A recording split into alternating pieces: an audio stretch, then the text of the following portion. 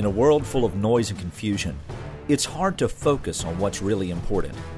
In a culture where religion has become a grab bag of ideas, the precision of language is necessary for the proclamation of truth. So let's get started. Are you listening?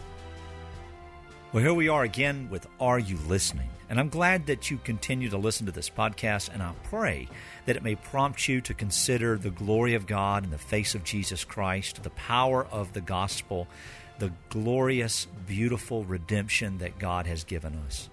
I want you to recognize that everything that we do on these teachings, it's not a thorough examination of doctrine. It's not some expressed answer to a deep theological question. It is just something to stir our hearts, and I pray that it pushes you back to the Scripture, that it pushes you back to the remembrance of the gospel of grace, so that no matter what you're experiencing, whether it's a spiritual high place or a spiritual dark place, I pray that you would find the opportunity to reflect on the joy who is Jesus Christ our Savior.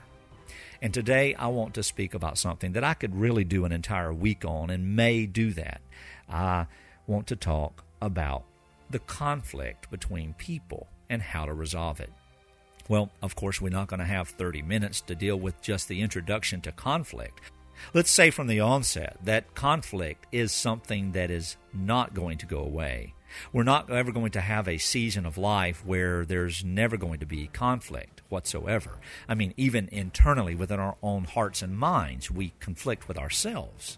So the opportunity for conflict is always there, it's always available, and it's pretty much always brewing. Even though we have a new nature in Christ, we do fight against the flesh.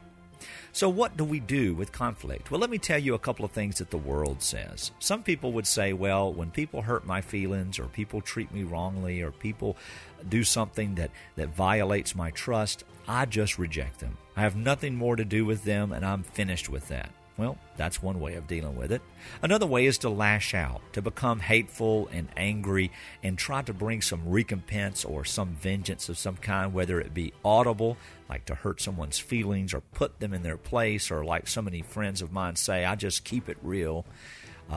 That's one way that people deal with it. Another way is that people become a little passive-aggressive. They pretend like nothing's wrong, but then they drop snide comments, or they go after the person who has offended them in front of other people, and they become murderers at heart. Maybe they gossip because it makes them feel good to tear someone down rather than to deal with the conflict directly.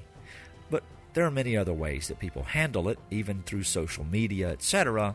You've seen it. You understand what I'm saying. But what does the Bible teach us? Well, the Bible teaches us, and we'll deal with this topic of forgiveness later in the week, but the Bible teaches us that as brothers and sisters in Christ, first and foremost, that we have an obligation to each other, and that the conflict that arises in a relationship between Christians is an opportunity for the power of the gospel to be seen in a great way. That is, that where the world would answer conflict on one side, the church answers conflict in a completely different way. And it always resolves in reconciliation.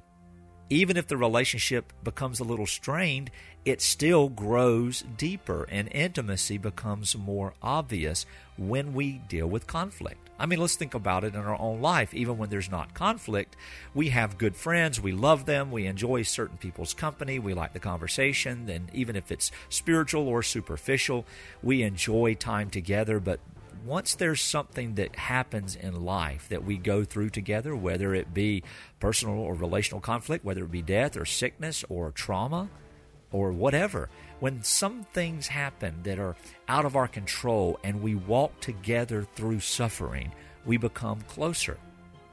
We become closer. And in that, we also become closer when we have conflict to resolve between friends, especially the church. Now, when it comes to the world and those who hate the gospel or those who don't claim to be in Christ, we should do our best to try to have peace with these people. And if they aren't willing to reconcile with us, well, there's not a whole lot we can do about it. However, for Christians, there is not just an obligation, there is a command, and out of necessity, I must say, it is an absolute thing that will take place when people who are in Christ pursue reconciliation God the Holy Spirit will bring reconciliation. But this leads us to one more thing that I want to close with today. One of the reasons that we don't like to deal with conflict is because we assume how the thing is going to be played out. We assume how the problem or the conversation may take place. I know I've done that my entire life. I have these little conversations in my head, and I've already made up my mind of how it's going to go, and by the Lord's grace, it never goes that way. So God has taught me to quit assuming and to expect the best in these matters, and to be surprised when someone who claims to be my sibling in Christ doesn't respond in a way that they should. At the same time, I'm able to be long-suffering with them because the Lord has been long-suffering with me.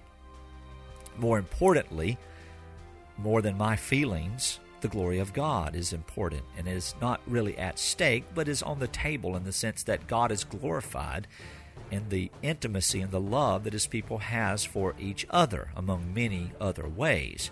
So should we not want to pursue that which gives God the most glory? Let us pursue that. Pursue reconciliation. Now, there are times in Scripture where we see that there is not an opportunity to reconcile. Those people who refuse repentance, those people who refuse forgiveness, those people who refuse the gospel, they will part ways from us, but our prayer then is to continually hope that God would grant them repentance, grant intimacy, and grant reconciliation so that we can have worship and affection for Christ together. Well, I hope these things have given you something to think about. Maybe there are relationships in your life that need reconciling. I pray that you would search the Scriptures, that you would ask the Lord to give you the words and the heart to reconcile with them. And if you have questions about this, I'd love to talk to you. I'd love to hear your thoughts. I'd love to hear ways in which the Lord opened doors for you to have reconciliation so that we might praise Him together for His glorious grace. Thank you.